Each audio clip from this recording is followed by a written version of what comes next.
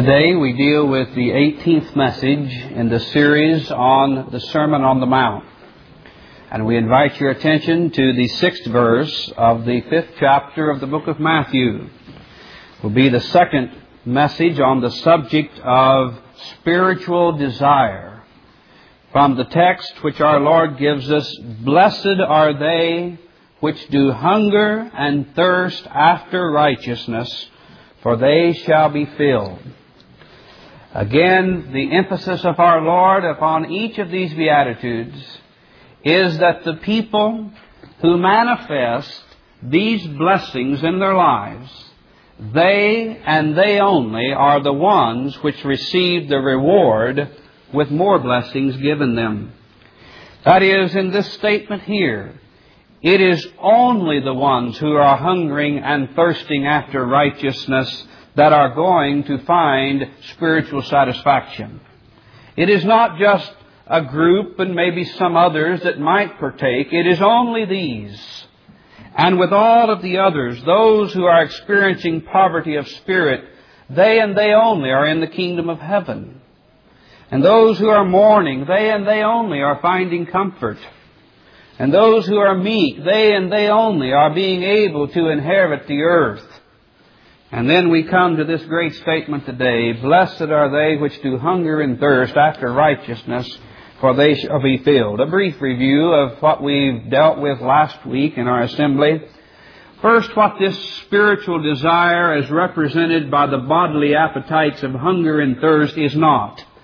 We found out that it was not merely the pursuance of religious activities, such as that in the days of the Pharisees and such as that in much of our modern churchianity, in which that religious activity runs here and there and everywhere, but just because that we may desire to be active in religious affairs does not necessarily mean that we are hungering and thirsting after righteousness. Secondly, this is not mere morality and decency, being a good neighbor, as defined by human standards, because human standards vary as to what morals and decency are from one generation unto another. So it is not a person who's sitting out here and saying, "Well, I'm just going to be the best neighbor that I can, the best person I can, as to what our community thinks a good person is." That's not what our Lord is pronouncing a blessing upon. And then thirdly, this hungering and thirst is not the mere realizing that something is lacking in my life. Nearly every person, for that matter, could probably be said every person, has a realization that there are some longings that they have in life which reveal that they're presently lacking satisfaction and contentment. Now, this is not what we're talking about. Every person that acknowledges something is lacking in their life does not mean that they have been blessed of God. Now, if this is not what it is, then let's go then today, as we found out last week, what this blessedness actually is. We found that righteousness, which the person is hungering and thirsting after, means salvation. And we established that from the Old Testament in the way it was used interchangeably, that God will clothe us with His robe of righteousness, with His salvation shall He cover us. Then we went on to find that salvation is a broad word describing all of the spiritual blessings which have been purchased for us in Christ Jesus. It involved the forgiveness of sin that we just sang about in the song. That the forgiveness whereby our sins are canceled and done away with, never to be brought again to face us as a believer. But we also found out that it involves the blessing of sanctification, the cleansing from the daily power of sin that we just sang about a moment ago. He breaks the power of canceled sin. Our sins are canceled in justification, but justification does not break the power of sin. It is sanctifying grace, which now we desire to have daily in our lives, to make us clean, within. Then there is the great future aspect of salvation, when that trump of God sounds and the dead in Christ shall rise first, and we which are alive and remain shall be caught up to meet Him in the air, and so shall we ever be with the Lord. And that's called glorification, where we'll never live again in a world of sin. Be free from sin, and all of this is included in salvation. Now when Jesus tells the person, blessed is the person who is desiring righteousness, what he is setting forth is that this person has a conscious awareness that he desires to be a partaker of the full salvation that's found in Jesus Christ our Lord. Not just a part, but everything that God has for His people, this person is desirous of being a partaker in that righteous salvation which is found in the grace of God. Now today we want to illustrate from Scripture this desire for salvation, or desire for righteousness. Turn with me now for an Old Testament example of this hungering and thirsting after righteousness to the book of Psalms, chapter 42. This is not a psalm of David. It is another individual which wrote this, so we will not refer it as being to David. But this psalmist gives us the example of what our Lord was telling His hearers as to what constituted true blessedness. Evidently this man was a Christian, or he was a godly man. He had already believed in the Messiah. He had already experienced the forgiveness of sin and having his sins canceled. Now what is his desire now? Is his desire settled and he now sees himself as content now then that he has had his sins forgiven and canceled? Or does he yet find within his bosom still a continual thirst and hunger for more of God? Now let's see what he says in the first verse, the 42nd Psalm. As the hart or the deer panteth after the water brooks, so panteth my soul after Thee, O God. My soul thirsteth for God, for the living God. When shall I come and appear before God? Now this individual was a believer. He knew what it meant for to have faith in the coming Messiah. But he also knew that even though he had embraced this Messiah in faith, that he had not yet been made a partaker of the full salvation which the Messiah had provided for those who were to believe in Him. But he was thirsting for more of God in his life. And that thirst, he indicates, shall continue until I come to appear in the very presence of the living God.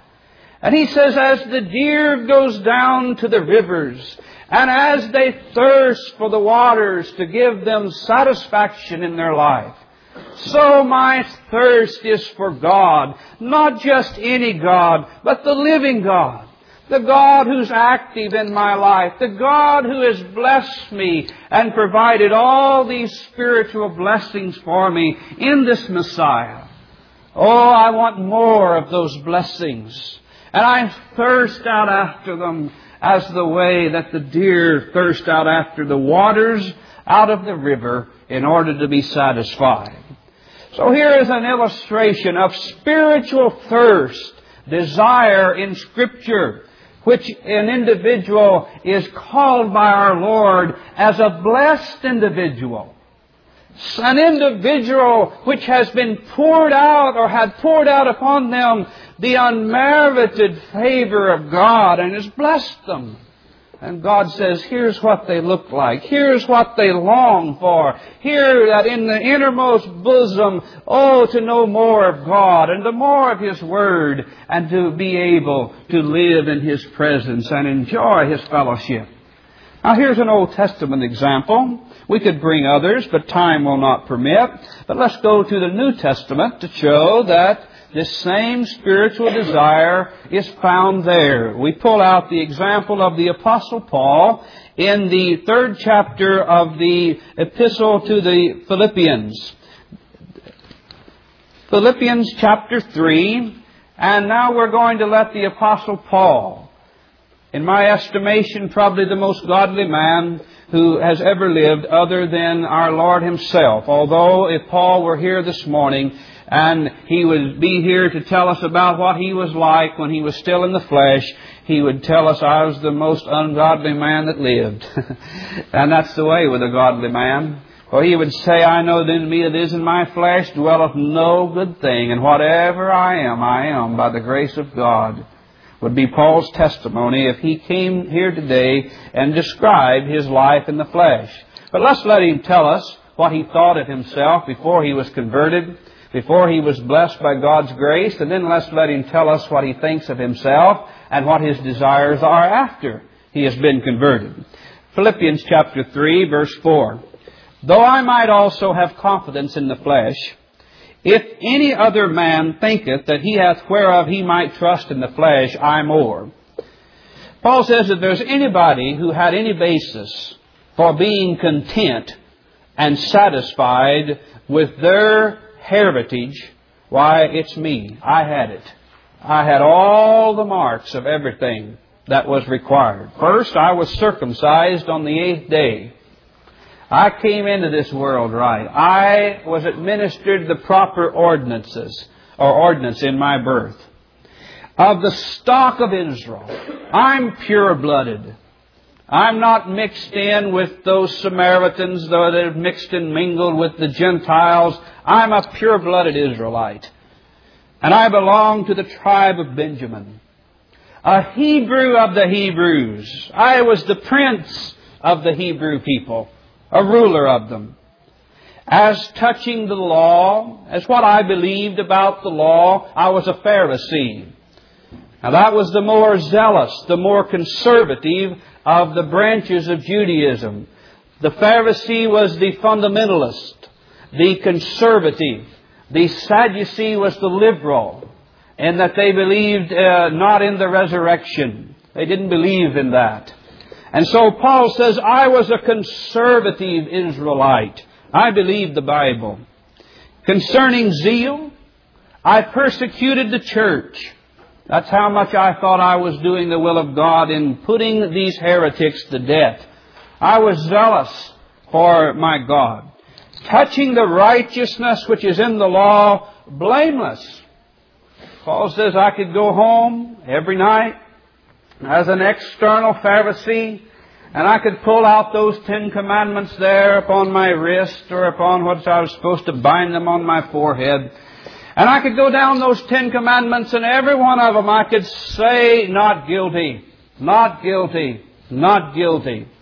And I could go to bed tonight and I could pray, oh, Father, I thank Thee I'm not as other men are. And sleep. He says, if there was anyone which was content and was satisfied with their religion, it was I. It was me. But now then, something has happened in Paul's life. For we read now in verse 7, he begins to tell us about a different man. A man who now has a different view of himself. No longer self-righteous, no longer content with his religious activities, but now we find a man who is absolutely possessed with the obtaining of an object which he has not yet fully obtained. Now let's look at him as he tells us. But what things were gained to me, those I counted loss for Christ. All of these plus marks here. My righteousness, all of those good things which I prided myself in, I now count them all but loss, in order that I might know Christ. Yea, doubtless, and I count all things but loss for the excellency of the knowledge of Christ Jesus my Lord, for whom I have suffered the loss of all things, All of those things which I formerly was content and prided myself in, my religious deeds, my church activity, my natural heritage, I've lost confidence in all of those things now, and do count them but dung, that I might win Christ. And that's put in there by the Holy Ghost, dear people. And that's a very mild word to what it is in the original. And some of us might be very embarrassed if we had to translate this word here and use it in our assembly. But it means putrefying refuge, excrement from the human body. Paul says, all of those things which I prided myself in and was contented that as I stood before God, these things set me apart from other men, and because of my actions and so forth, I was a separate person from other people. Paul says, I now view them as a pile of manure. That's exactly what he's saying. In order that I may know Christ in the free pardon of sin. Now there's a principle that has to be brought out here at this time. And that is the principle which is set forth by the prophet Isaiah in the 64th chapter, or I believe it is, and verse 6, which says, all our righteousnesses are as, what? Filthy rags. And dear people, you and I will never hunger after the salvation that's in Jesus Christ until we are brought to see that not only our sins, but our best deeds in the sight of God are like a pile of dirty rags.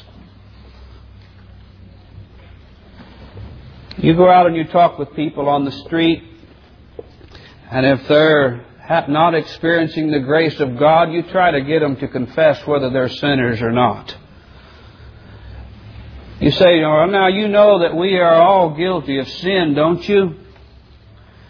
Some of them may sort of gulp and swallow and not reply.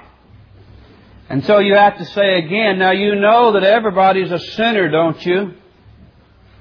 And finally, maybe after a short period of time, they may say, well, yes, I've done, I guess, a thing or two in my life that's not so good. But just a moment, I do want you to know I have a few pluses in my life. And then they get out their little notebook and start saying, oh, but I'm just as good as anybody in your church. I am a good neighbor. I haven't robbed anybody. And they start bringing out all of these good things, which are good in and of themselves, as we see good things.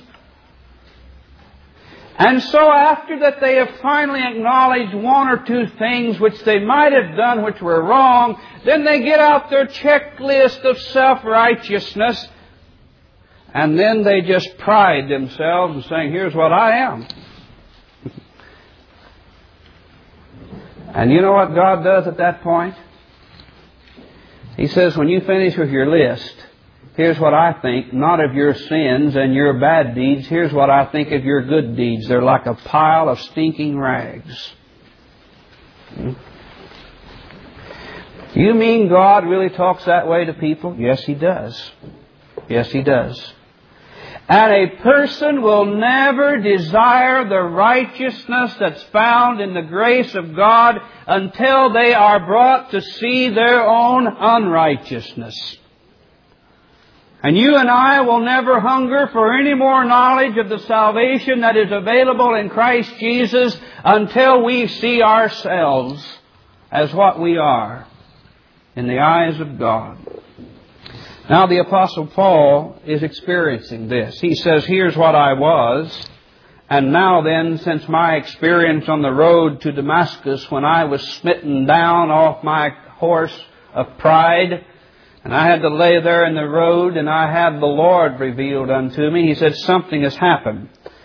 Now then, look in verse 9. And be found in Him, not having mine own righteousness, which is of the law, but that which is through the faith of Christ, the righteousness which is of God by faith, that I may know Him, and the power of His resurrection, and the fellowship of His sufferings, being made conformable unto His death, if by any means I might attain unto the resurrection of the dead. Now notice what Paul is saying. I have a new pursuit now.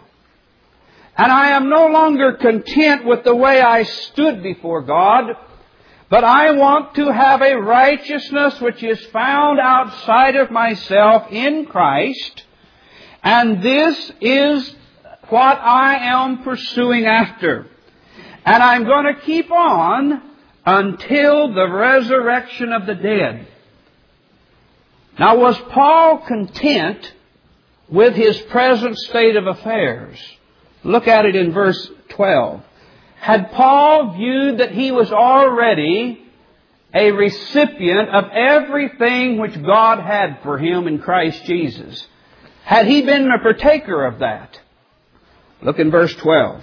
Not as though I had already attained, either were already perfect, but I follow after, if that I may apprehend that for which also I am apprehended of Christ Jesus. Paul said, there's something out there ahead of me, and I'm after it, and it's perfection, but I haven't obtained it. But I have been apprehended by Jesus Christ in order to be made partaker of His glory. And because I've been captured by Christ, I am pursuing after that object which I now desire to apprehend or capture. And that's the full salvation that's in Christ Jesus. And so he says, the result of this, brethren, I count not myself to have apprehended. I haven't received that for which I'm desiring. But this one thing I do, forgetting those things which are behind, and reaching forth unto those things which are before, I press toward the mark for the prize of the high calling of God in Christ Jesus. Now, do you see that? Paul says, I have come this far. And it's been by God's grace as He's revealing this knowledge to me of all this salvation that's available in Christ. But he says, I have one goal in life. And may I interject this? It was not so that he might get up in the denomination of the Hebrews. Paul was not interested in being any longer the chief of the Hebrews. He said, I've got one thing I'm after. And that is to be like Jesus Christ in all that He has designed for me to be.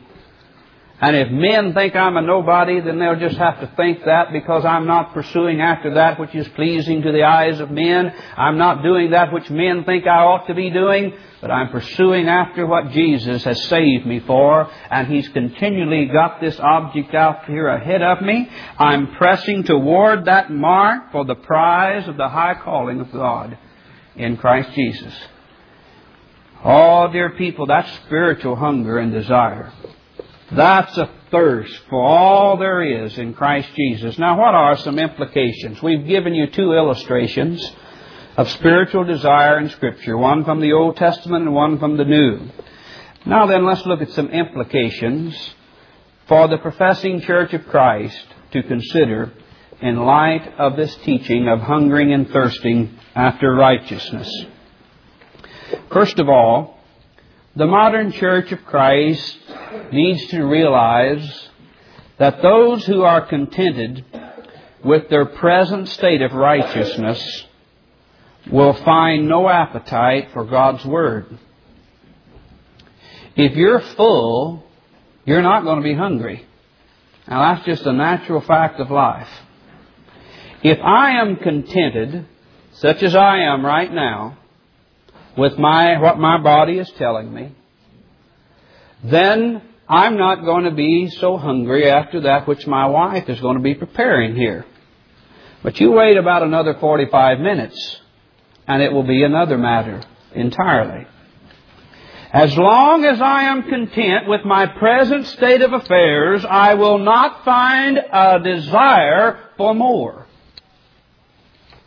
Now, at the same time, the modern church needs to consider that those who are hungering for God discover that even God's bitter reproofs are sweet and desirable.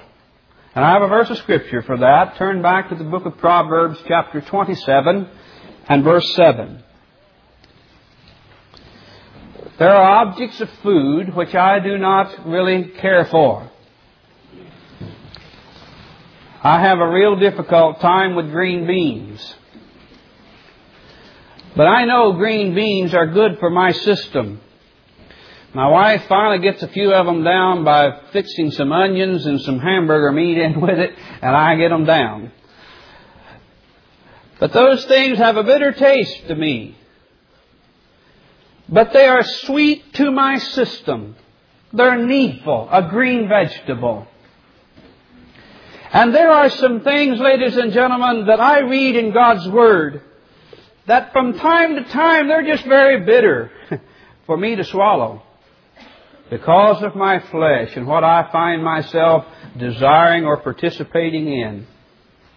But God says that the person that's hungry, when he comes to those portions in the Word of God, he even realizes that the bitter things are good for him. How many of you realize that when the minister or the Sunday school teacher teaches something that really what we call steps on your toes, it's good for you if it's true?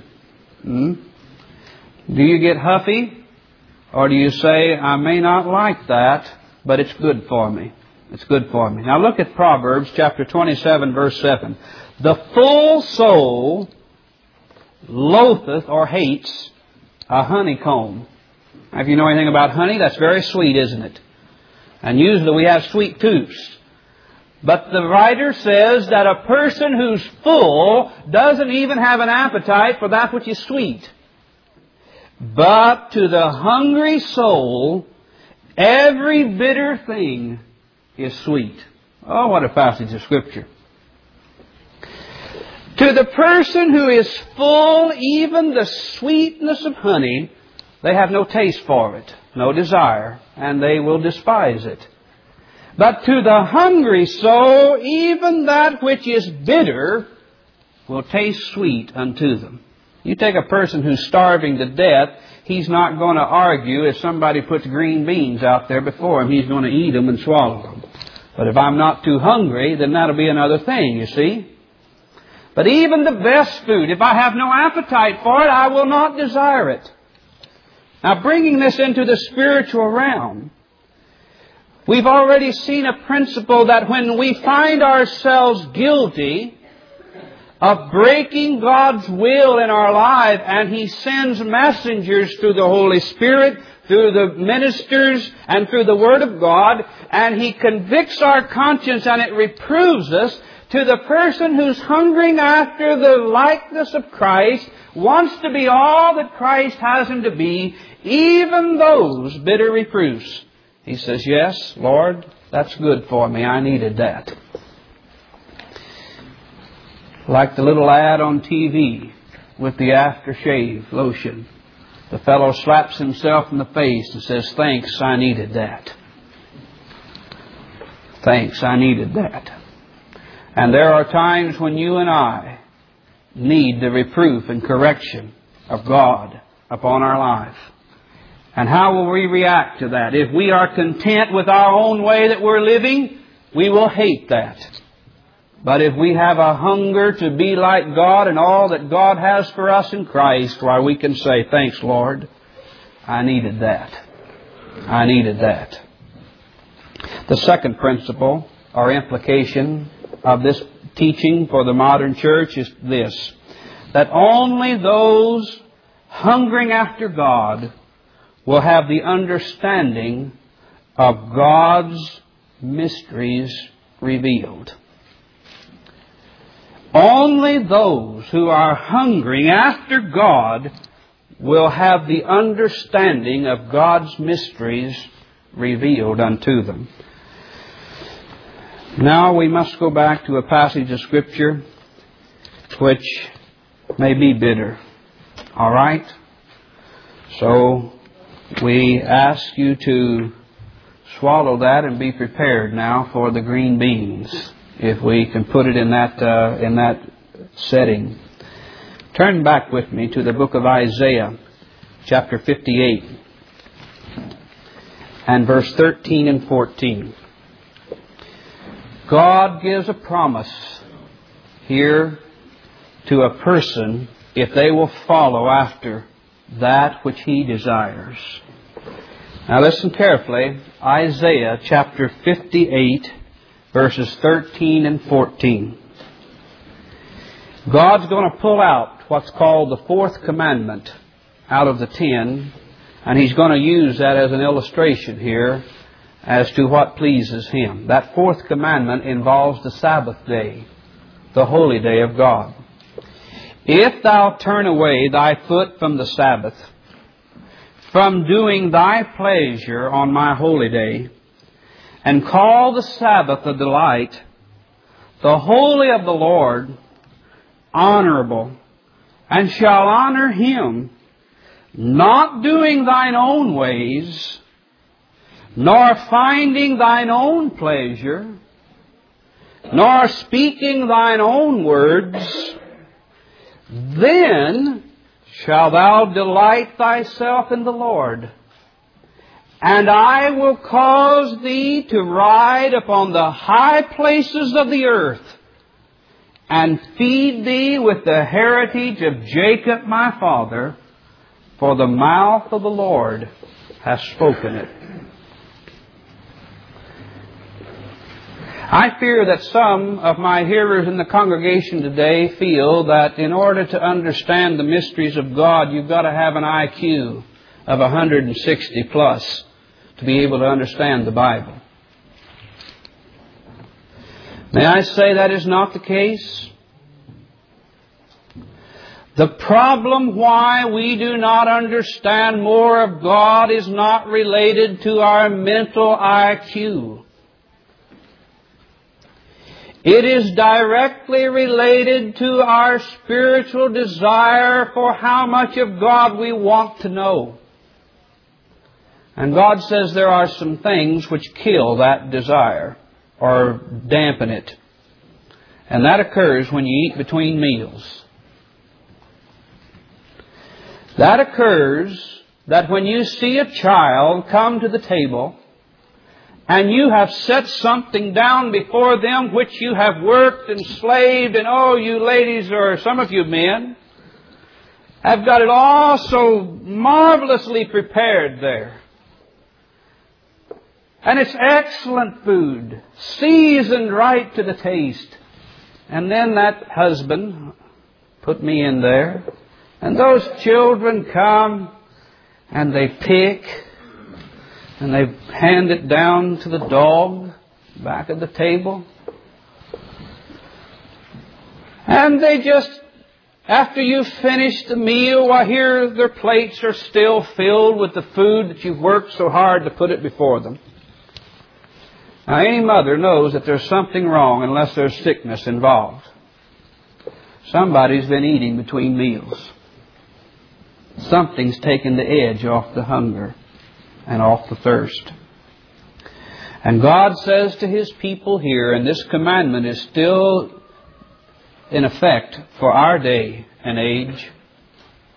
For Christ did not come to do away with the law, but He came to give us grace to make us partakers of an ability to love the laws of God.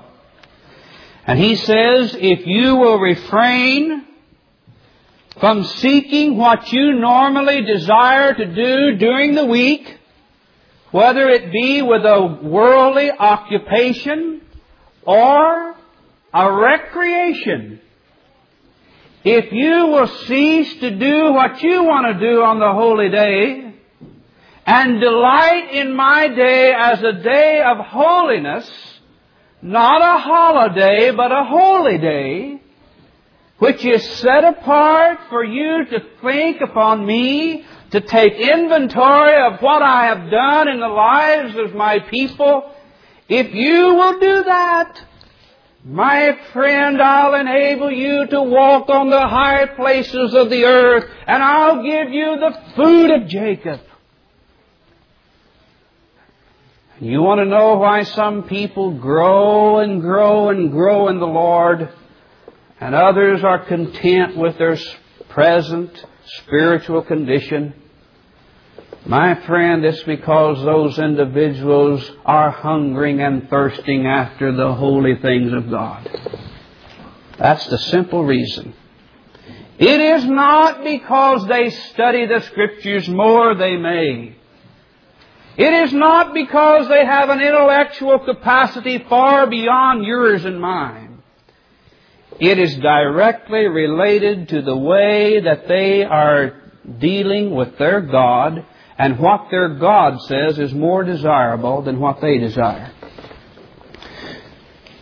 I have found this true in my own life, that the more of the Sabbath day I devote to God and taking inventory of my own self, that since I started doing that as a Christian, I have had more understanding given me of God than all the years previous to that. My friend, I don't think that I can go out on the Lord's day and do things which are good and legitimate on the other days of the week and expect to be able to get into the Word of God and find the mysteries of God just coming out of those Scriptures. Is it bitter? The hungering soul says, Lord, thanks, I needed that. But if you are spiritually content with your present life today and your relationship to the commandments of God the way Paul was to his, my friend, I imagine that there will be some hatred and some dislike of what we're just saying here. The modern church needs to recognize that God's things are holy things, and it is the pursuit after the affairs of the world that cuts the sharp edge off of our capacity to understand the things of the Lord. All right, we'll pass on quickly. The third principle and final one is this, that the church needs to learn today from this principle of hungering and thirsting, that biblical godliness is not a soul who is at ease with himself, but it is a soul who is athirst for God and righteousness. It is not the person which has sat down and has stopped growing because he's no longer interested in growing, and he's perfectly content with himself. No, that's not godliness. A godly person is a person who is not at ease with himself, but is a soul which is athirst and hungering for the things of God. This is seen in 1 Timothy chapter 6 and verse 3. A text of Scripture which we presented to you a couple of weeks ago when we were dealing with the subject of meekness. And there we found that the apostle tells this young minister that contentment with the material things of this life is a great blessing when that is coupled to godliness. But godliness is not a present contentment with what I presently have of God. Godliness is the very opposite of the man tearing down his barns and building bigger barns, in that he's saying, I'm not satisfied with my present status as it is, but he's seeking after the present things of this world.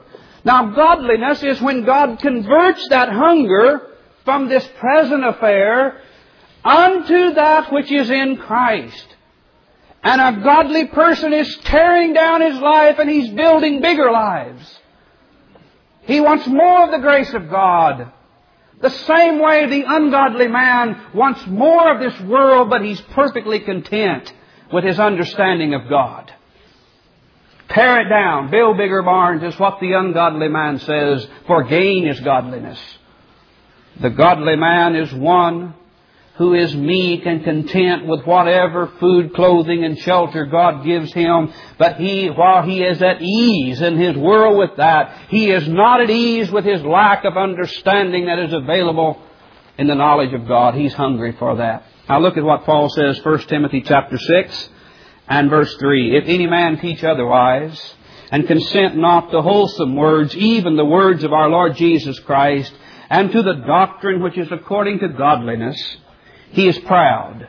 He's a proud man if he's not a godly man. Knowing nothing, but doting or arguing about questions and strifes of words, whereof cometh envy, strife, railings, evil surmisings, perverse disputings of men of corrupt minds, and destitute of the truth. Supposing that gain is godliness, from such withdraw thyself, Timothy. You see that man over there who's dominated by tearing down his barns and building bigger barns? He says that man doesn't have the truth. He's devoid of it. He thinks that material gain is an evidence of God's blessings upon him, Timothy. But Timothy, godliness with contentment is great gain, for we brought nothing into this world. It is certain we can carry nothing out, and having food and raiment therewith, let us be content. But while we are content with the physical things of this life, he says, Timothy, you pursue after godliness.